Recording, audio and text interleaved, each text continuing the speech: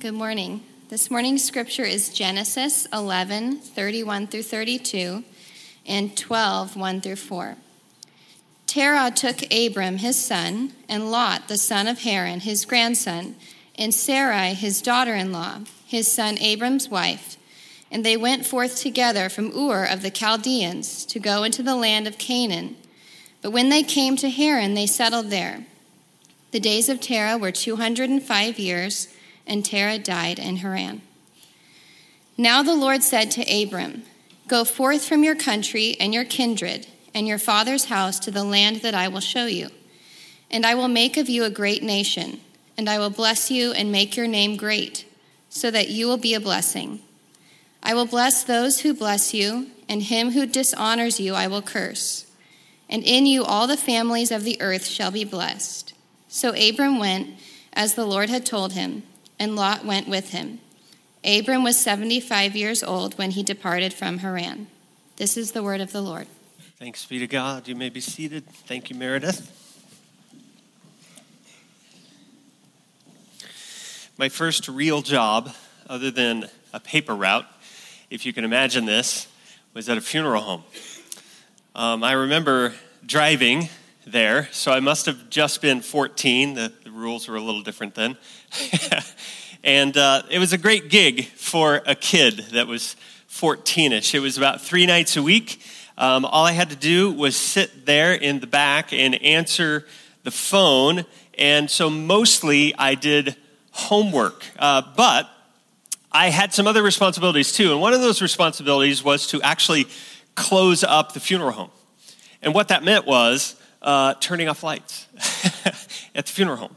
It meant that if there was a body laying in state, that I would have to go, and if there was a flower or something on a lapel or a flower being held, I would have to grab those flowers out of the coffin. I would have to put those flowers in the refrigerator so they didn't wilt overnight, and then I would have to turn off the lights. Did I mention that I was like 9 when I was doing this? And that is a lot to process for a 14-year-old kid, right? In those first few weeks, I evaluated life. I did. And not many teenagers, get the experience of having to go into the embalming room and take the hairdryer off of the body because the hair needs to, not burn up. That would be a good thing, right? It forced me to think a little bit. Another role that I had was to play host for visitors when they came in wanting to view people. And I remember very vividly the very first family that came in that was different. They were different. Most families, I could say largely the case was that they would come in and there was this peace. I mean, sure, there was sorrow, right? But there was faith. There was trust. There was some assurance that what was happening was not the end for their loved one. But then this family came in, and there's this tension in the air. There's this almost anger. There's this despair. And I could, even as a 14-year-old kid, I could have cut that anguish with a knife. It was so thick. And when they left, I did a little more evaluating. Why were they different? What caused that? And I concluded pretty quick. Didn't take long. These people don't have faith. These people don't know God. This family, for whatever reason, hasn't trusted Jesus, hasn't made him any part of their existence, and that was the difference. Knowing God makes a difference, and it's the kind of difference that's even palpable to a 14-year-old kid. I continue to be astounded at the difference that Christ makes in the lives of people.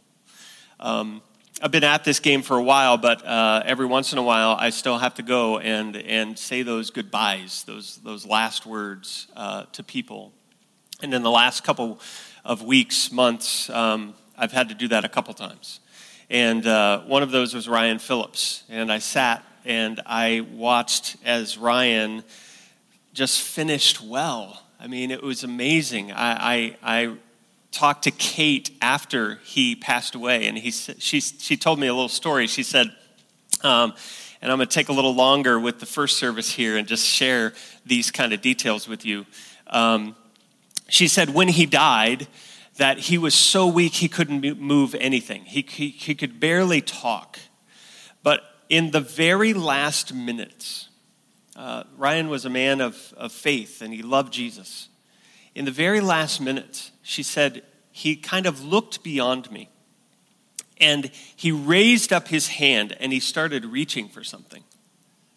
And then he breathed his last. And I thought, and she knows what he was reaching for. I thought, could that be Jesus? Could that be heaven? And surely that's the case. This last week, I went up to Kansas City and I had that same kind of a conversation with Janice Slichting. And Janice talked about how thankful she was for the one person. It just took one person, she said, to show her what a real Christian was. That one person, for some of you old-timers who have been around for a while, was Judy Swickard. You remember Judy and Cal Swickard. And Judy was a co-worker of Janice's. And she said, in Judy, I saw what a real Christian was because she lived her faith. And through her, Janice came to find faith, and then she found her own faith. And because of that faith, Chuck and Janice, over the years, found a way to be Jesus to others, being who they were. They were bikers. That was one of the things that they were. And so they found a Christian biker group to be a part of that served other people and shared the news of Jesus all over the country at rallies everywhere. And what they would do is they would roll in and they would just serve. They would just hand out coffee and water, and they would just do whatever they could so that they could get to share the message of Jesus with people who desperately needed with him. And she talked about being so thankful to God that she found faith in the first place, but then that he allowed her to be a part of those kind of opportunities. And here's another person finishing well. The race has been run, and she can look back and she can say, I wasn't perfect, but Jesus was. Jesus is. And so that's made all the difference. And the question, after I have those kind of conversations, when I'm on the elevator and I'm down, going down, I always in my brain think this question. How do I live this day so that I can live like that on my last day? Because here are people who have it figured out. Here are people who have assurance and who have peace. And they're going through the scariest thing that any of us will ever go through, and yet they're able to do it with grace and with faith. And the answer, of course, is to know God. That makes all the difference.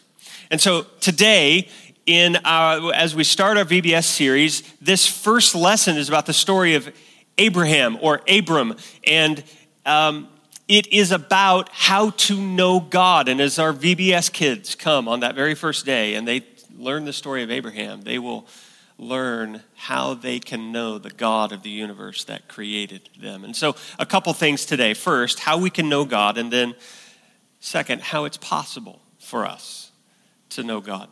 How we can know God. Now, there are a few stages of the journey and here that I'm going to lay out, and all of us are somewhere in this process. So one of these points is going to hit you where you live. Number one, get out of your culture. Do you want to know God? Get out of your culture. At the end of chapter 11, it is the end of a genealogy. That's just so-and-so begat, so-and-so begat, so-and-so begat, so-and-so. And at the very end of chapter 11, we come to this guy named Terah and his three sons. His three sons were Abram and Nahor and Haran.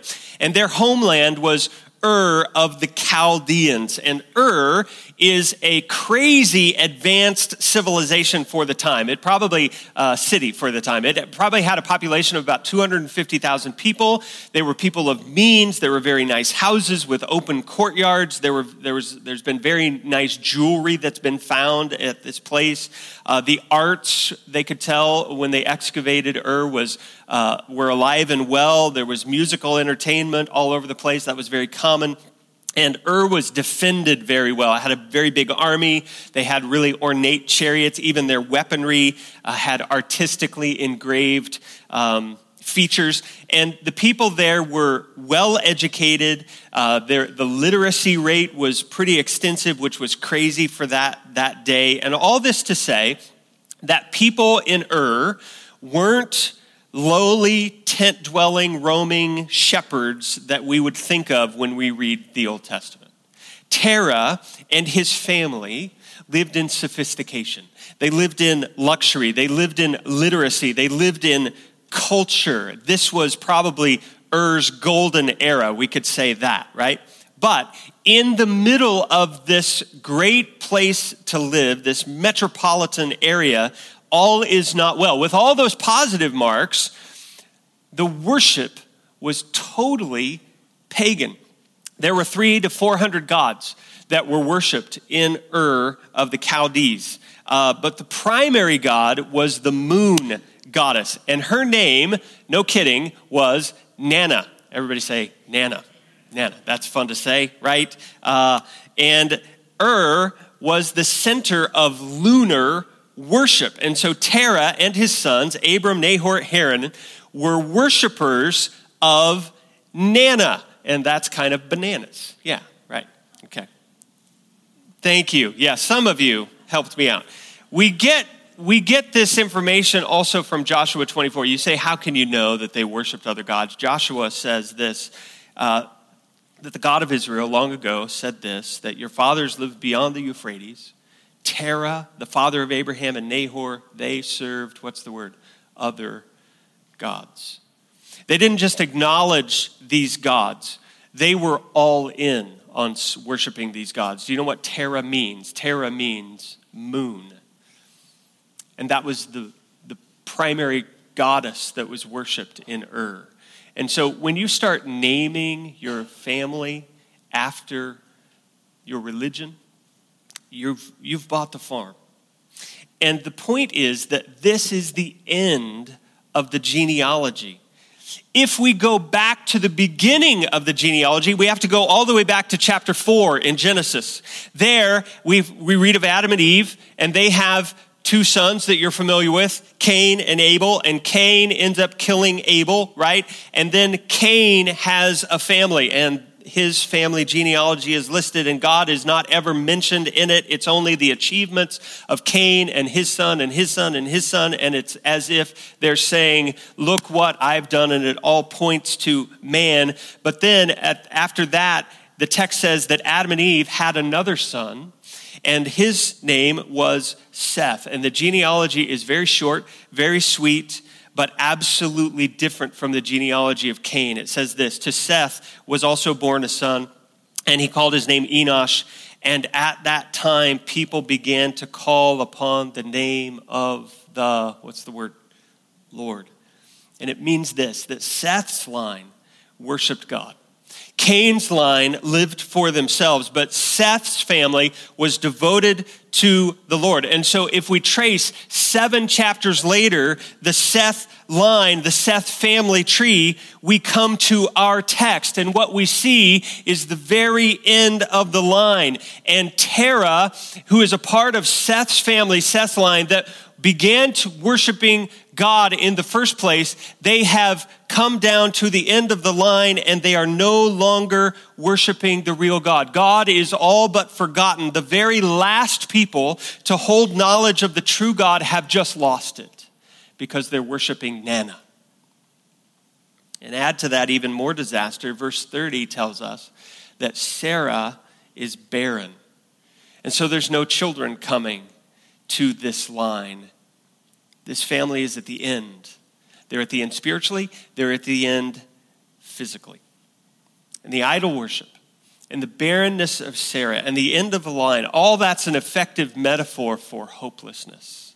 There's no foreseeable future. There's no human power to invent a future. The human race and human history have just hit a dead end when it comes to worshiping God, and it looks like it's over. When I was talking to Chuck and Janice, they were talking about some biker rally that they were a part of, and The CMA, it's maybe one of the biker rallies they didn't want to go to, but they went. They were faithful in going. Sometimes they were hot and miserable and a long way away, but they went. And the CMA strategy is once they got there was just to serve, and mostly they were serving very hungover people in the morning. The biker rallies are known for lewdness and just doing whatever and partying it up. And what they would do is they would go around the campsite in the morning and they would offer coffee, they would offer water, they would offer pancakes, they would offer whatever they could offer to help. And in the process, they would begin conversations.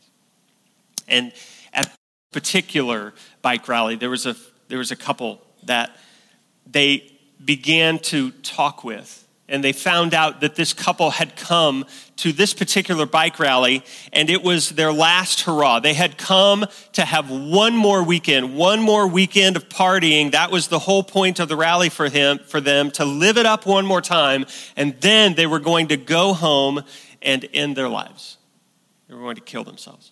They had come to the end of the line. Maybe, as you came in here today, maybe you feel like that. Maybe spiritually, you're at the end of the line. Maybe physically, you're at the end of your rope. Maybe it's hopeless. Maybe you've lost a job. Maybe you've lost a spouse. Maybe you've lost a child. Maybe you've lost your health, your time, your money. Whatever it is, maybe it seems like the end. And when we're at the end, here's what I think. I think God speaks to us pretty clearly. God spoke to this couple through Christian bikers like Chuck and Janice, and for the first time in a long time, they could see hope because of God's call in their life. And they were so impacted by the story of Jesus that they went home, and instead of ending it all, they began a new life, and they began to redirect their focus towards God, and they began to step out of the things that had brought them death. They began to step out of their culture. And by the time the bike rally rolled around that next year, they brought 4 friends with them who had also given their lives to Christ. The first step back to hope is to redirect your focus to the real God. God comes to this family. They're worshipers of the moon god. They're not good, they're not qualified, they're not deserving, but God calls them anyway. And he says, the first step for you to know me is to get out of your godless culture and step into the knowledge of the only God who can really do something. And God says that same thing to you and to me today. The gracious call of God will transform you no matter how many drunken biker rallies you've been to. The call of God doesn't come because you're qualified. The call of God qualifies you to come. And the call means hope. So you can get out of your culture, out of your moon worship, whatever form that may take for you, and begin to know God. And that's what Tara does. He gets his family out of the culture. Secondly, if you want to know God, you need to get out of your family. Get out of your family. What is this? Tara takes his family and they get out of Ur and they travel about 600 miles away to a place called Haran. And Haran is also one of Tara's sons. Okay, so Haran, the son, dies back in Ur. And then Tara takes his family to Haran, and that's where Tara dies. Very confusing, right? And also, on top of that, Nahor is Tara's son, but Nahor is also Tara's father. They share the same name. And then on top of that, Sarah is actually Tara's daughter and marries Tara's son, Abram. And then Abram and Sarah are half siblings. And so they had all different kinds of sensibilities about these things back then. But aside from that, it's a mega game of connect the dots, and it's super hard to keep straight, okay? But in this crazy mixed up family, God comes to Abram. His name is Abram here. It will be later be Abraham. Abram means father. Abraham means father of many. Okay, so when we meet Abram in the first place, we could say his name meant daddy, and then later on it's going to mean big daddy. Okay, that's it. God comes specifically and personally to Abram. And in verse 1, he says, go from your country and your kindred and your father's house to a land I will show you. And literally, the text means, get yourself out. Take yourself, get out. And for some reason, when God had called Terah and his family out, they only decided to go halfway. Halfway they thought was good enough, and they stopped in Haran. And you can understand Abram's spot. It was a highly patriarchal society. The big daddy called all the shots, and big daddy was Terah, right? And so I'm not going to do anything. I'm staying where dad tells us to stay. And then God comes in and says, no. I want you. Even if your family says they're not coming with you, I want you to get yourself out. And it means leave them behind if you have to. And that's what Abraham does. He leaves his father's house. He leaves his father's people. And he begins to follow God himself. And the point to here is this, that he follows God himself. It's not about the whole family anymore. It's about Abraham following God personally, himself. And there's a couple things that we need to say about that. Number one, the only way to know God is to know him personally, by yourself. It will never work just to be related to people who know God, or to rub shoulders at work with somebody that knows God, or to be involved in a Christian family that knows God. You can't know God by association. You have to get out. You have to follow God. Do you know God yourself? Some of you come because your spouse wants you to come. If they didn't come, would you know God? Some of you come because your parents want you to come. If they didn't come, would you know God? Some of you come because a friend really wants you to come here. If that friend wasn't in the picture, would you know God? At the end, the question will not be, what did your wife do with God? What did your mom do with God? What did your dad do with God? What did your boss do with God? The question will be, what did you do with God? What did you do with Jesus? Get out of your family.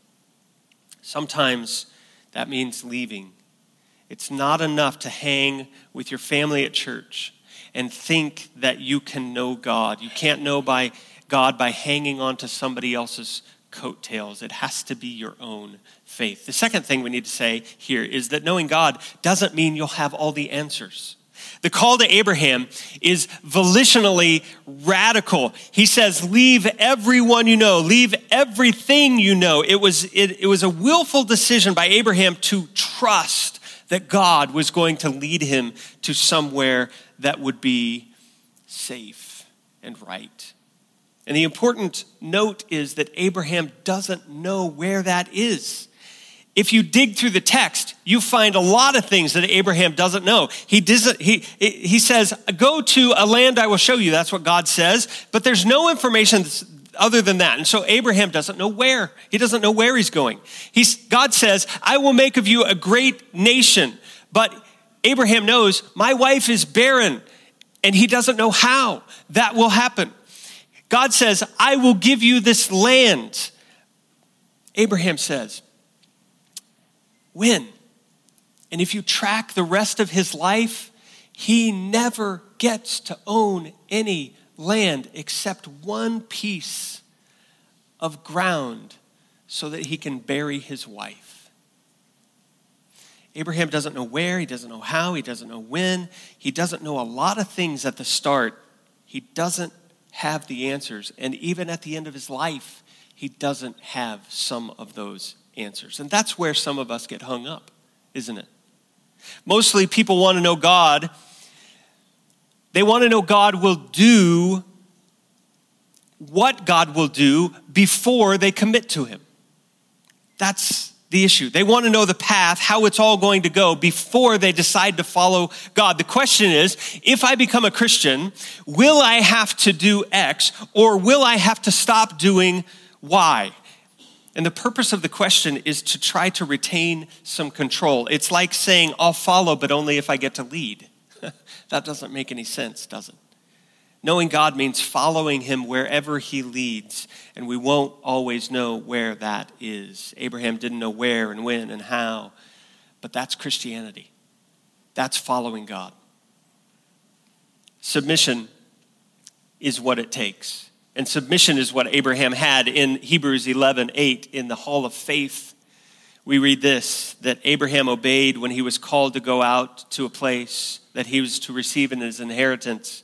And he went out not knowing where he was going. He didn't know. He didn't have all the answers.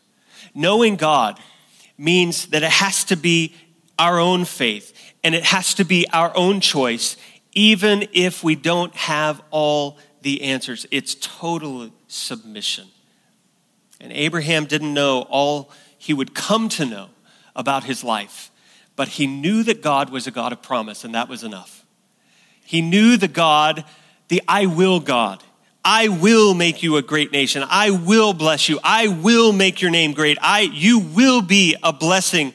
I will bless those who bless you. God, he understood, was a God of promise. So instead of asking, if I become a Christian, will I have to do X or Y? Maybe the better question is, what is my next step to know the God who can transform my life? What's the next step? What's the next thing I need to do to know the I will God of promise? And Abraham asked that question. And he got out of his family and he followed and he did it himself. Now there's one more deeper step if we're going to know God, and that's to get out of yourself. Get out of your culture, get out of your family, get out of yourself. Get out of yourself. In verses 2 and 3, there are two clues, two phrases that tell us volumes about our purpose on this earth. God says to Abram, look, I will bless you so that you will be a blessing. And then in verse 3, in you, all the families of the earth will be blessed. What does that tell us? It tells us that knowing God is a radical call to get out of ourselves. God's purpose in your life isn't just about you.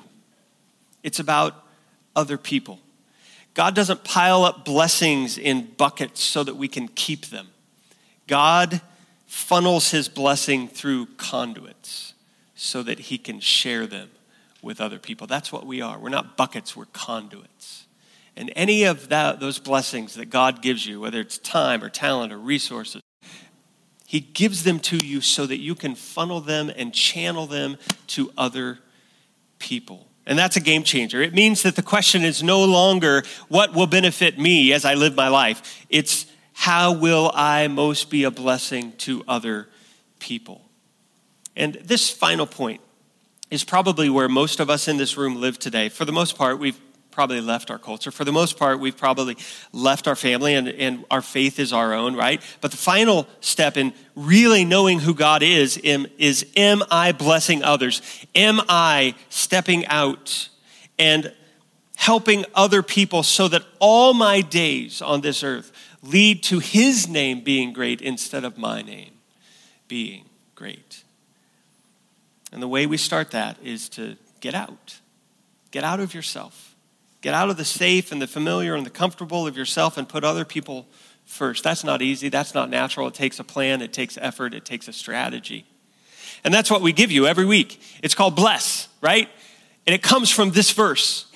I will bless you so that you will bless other people. We begin the day with prayer. God, who do you have for me to bless today? And then when we stumble upon those people that we pray about, we listen. We listen to them. We say, what are your needs? And we eat very strategically. We eat with those people. And when we're eating with them and listening to them, then we will know how to serve them. And that's what we do. We are blessed so that we bless other people. We serve them. And somewhere in that relationship, there will be a time that we can share the story of what God is doing in our lives. Those are some hints from the text that we can do. And all of us are somewhere on that spectrum. But that's how we can know God. But now I want to, just to close out today, I want to know how it's even possible to know God. How is it even possible? God hasn't ever shown up to me and spoke to me like he did Abram. How can I really know God? And in this text, there's something secret. There's something hidden. It's not even mentioned on the page, but it's present nonetheless, and it gives us the key to everything. Because of the way the stage is decorated, at least today, we're going to talk about video games. And we have to go back to biblical times to do that. 1980. Do you remember what was around in those days? I remember the very first game I played, that was the era of Pong. Anybody remember Pong? Yeah, we had a box and we had a dial on the box, and it spun, and a little line on the edge of the TV went up and down. Look at this, I can make it go up and down, and I can bounce a little dot back where it came from. Look at this, it's on my TV. This is amazing. It's like we discovered fire back then, right? Then Atari came along. Oh, any Atari old-timers out there? Yes, There was a guy named Warren Robinette, and Warren Robinette worked for Atari, and Atari had just been sold by its founders to raise capital, and the controlling company of Atari became Warner Communications, and they did control. The programmers, like Robinette, were the best in their day. They were the hot shots. They were coming up with games like Space Invaders, that character's behind me, and Breakout, you remember that? Or Mario Brothers, I think some of those characters are back there, or Pac-Man, or Pitfall. But Warner Communications, for all of the programmers' efforts, would never give them credit for their work. There were no names ever on any Atari box except the name of the game and Atari. The programmers never got any credit. Add to that the money that these games brought in. Some of you remember that too. Warren Robinette was the creator of a game called Adventure. And Adventure sold 1 million copies at $25 each. Of that, Atari got about half in income. Let's just say over 10 million. That was their profit. And what was Warren Robinette's cut? Nada. He made $20,000 a year. And he never came up with a way to get a piece of those profits. But what he did come up with was a way to get some recognition. He came up with a way to get his name on the box without getting his name on the box. And the old school Atari freaks in the room know where I'm going. Robinette came up with a secret room in his game of Adventure. And it was hard enough to get to that the Atari testers would not find it. But he was banking that 1 or 2 of the millions of kids that were going to play this game would stumble onto this secret room and they would figure out what it was for. And he was right. In the secret room was a little tiny dot. The game itself, the game of Adventure, was about finding keys and unlocking rooms and rescuing princesses and evading the dragons and all of that. The dot, when they came to the secret room and they finally found the dot was a mystery. One kid stumbled into the secret room, found the dot, knew it was for something, and wouldn't let his parents turn off the TV for 3 weeks while he tried to figure it out. Because once you turn it off, the game starts over. Finally, there's a kid in Salt Lake City who discovered that the dot itself was just another key. It didn't look like a key, but it was. And it was a key to yet another room. And in that other room, Warren Robinette had hidden his name.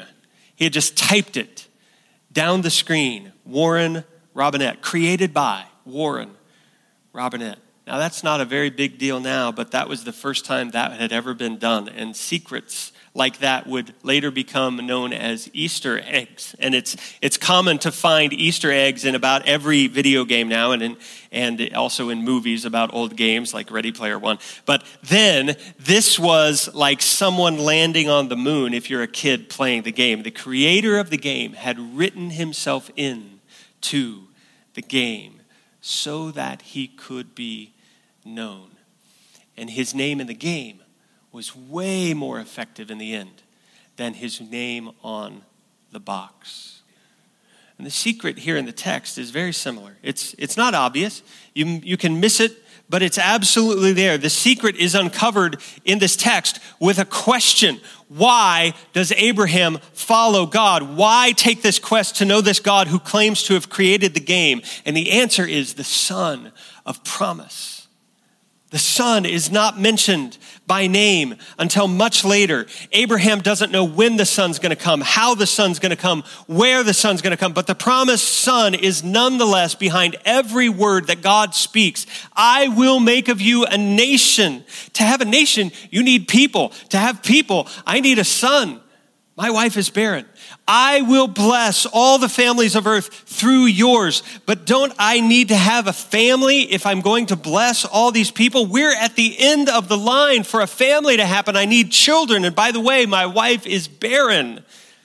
And it's this promise that Abraham holds on to. God promises a son, and it's the key to everything. It's the promised son. And a family comes, and then a nation comes. And the first son of promise paves a way for us to know God as well. And that's what interests me today. How is it possible for me to know the God who created the game? How is it possible without God showing up and speaking to me like he did Abraham? I mean, that's kind of a leg up. How is it possible for me to know God when he never shows up for me? Oh, I think the Apostle John would argue with me a little bit. In his gospel, in the first chapter, he writes this: no one has ever seen God. He hasn't shown up, right? But the only God, the God who is at the Father's side, has made him known. Maybe the Message version will get it over a little more clearly. It says, no one has ever seen God, not so much as a glimpse, but this one-of-a-kind expression who exists at the very heart of the Father. Who's he talking about? Jesus Christ. Jesus has made God plain as day. Isaac is the original son of promise. And Isaac points us to the greater son with the greater promise, Jesus. And it's through the son of promise, Jesus, that all families, yours and mine, are blessed, and we are able to know God because Jesus makes God known. Do you want to know God today? Just look at Jesus. Do you want to know the heart of God today? Get to know Jesus. That's it. That's simple. I remember the room where my friends were gathered, and my neighbor Brock, who was the chief video game player. We were all at the TV. And we've got Adventure humming along because we took it out and blew on it and stuck it back in. And with glee, he said, let me show you what I found. And he went to the secret room and he picked up the little dot and he went to the other room. There it is, the name, Warren Robinette, the creator of the game, writing himself in so that he could be made known. That's what God has done with us. The creator of life wrote himself into the game so that everyone could know his name. When I come to the last day, what will it be like? How do I live this day so that there are no regrets on my last day? And the answer is to know Jesus. To know that he is king, sent by God, that he was nailed to a cross, that he overcame death, and that he offers us the same when we will worship him as Lord and Savior. Jesus will never call you to do something that he hasn't done for you already. And today he asks us to get out, right? Get out of our culture, get out of your land, get out of your family, get out of your comfort, get out of yourself, get out and live for other people. Those aren't things that Jesus hasn't already done himself. Jesus got out. Jesus left his land. He left his culture. He left his family. He left himself and gave his life for us. And because of that, we get a land. We get a family. We get a life forever. And people like Janice and Ryan, they know that. They've reached out for it. And they've received it. Father, we thank you that you preached, as Paul says in Galatians 3, to Abraham the gospel beforehand. Before the gospel was even a word, you preached the gospel to this guy named Abraham. And Abraham's way to know you was by promise. It was by you doing all the work, sending a son, ultimately cut off, ultimately forsaken for us. Would you help us to remember today that Jesus has done all the work for us? He's not just our example, but he's our substitute. He's holding up even our end of the bargain. And because of that, we get to be treated as if we were Jesus himself. Father, would you help us to know you a little more, a little deeper today? Maybe there's somebody in the room that hasn't known you to this point. Maybe they heard the call today and they know they need to step out of their culture. They need to step out so that their faith is their own. They need to step out and try to live for other people. Would you work on us today so that we know you and so that we become people who live as if we do? It's in Jesus' name we pray. Amen. Would you stand? And we're going to sing and worship together. If you need to know Jesus today, there will be somebody here in the front. You come as we sing.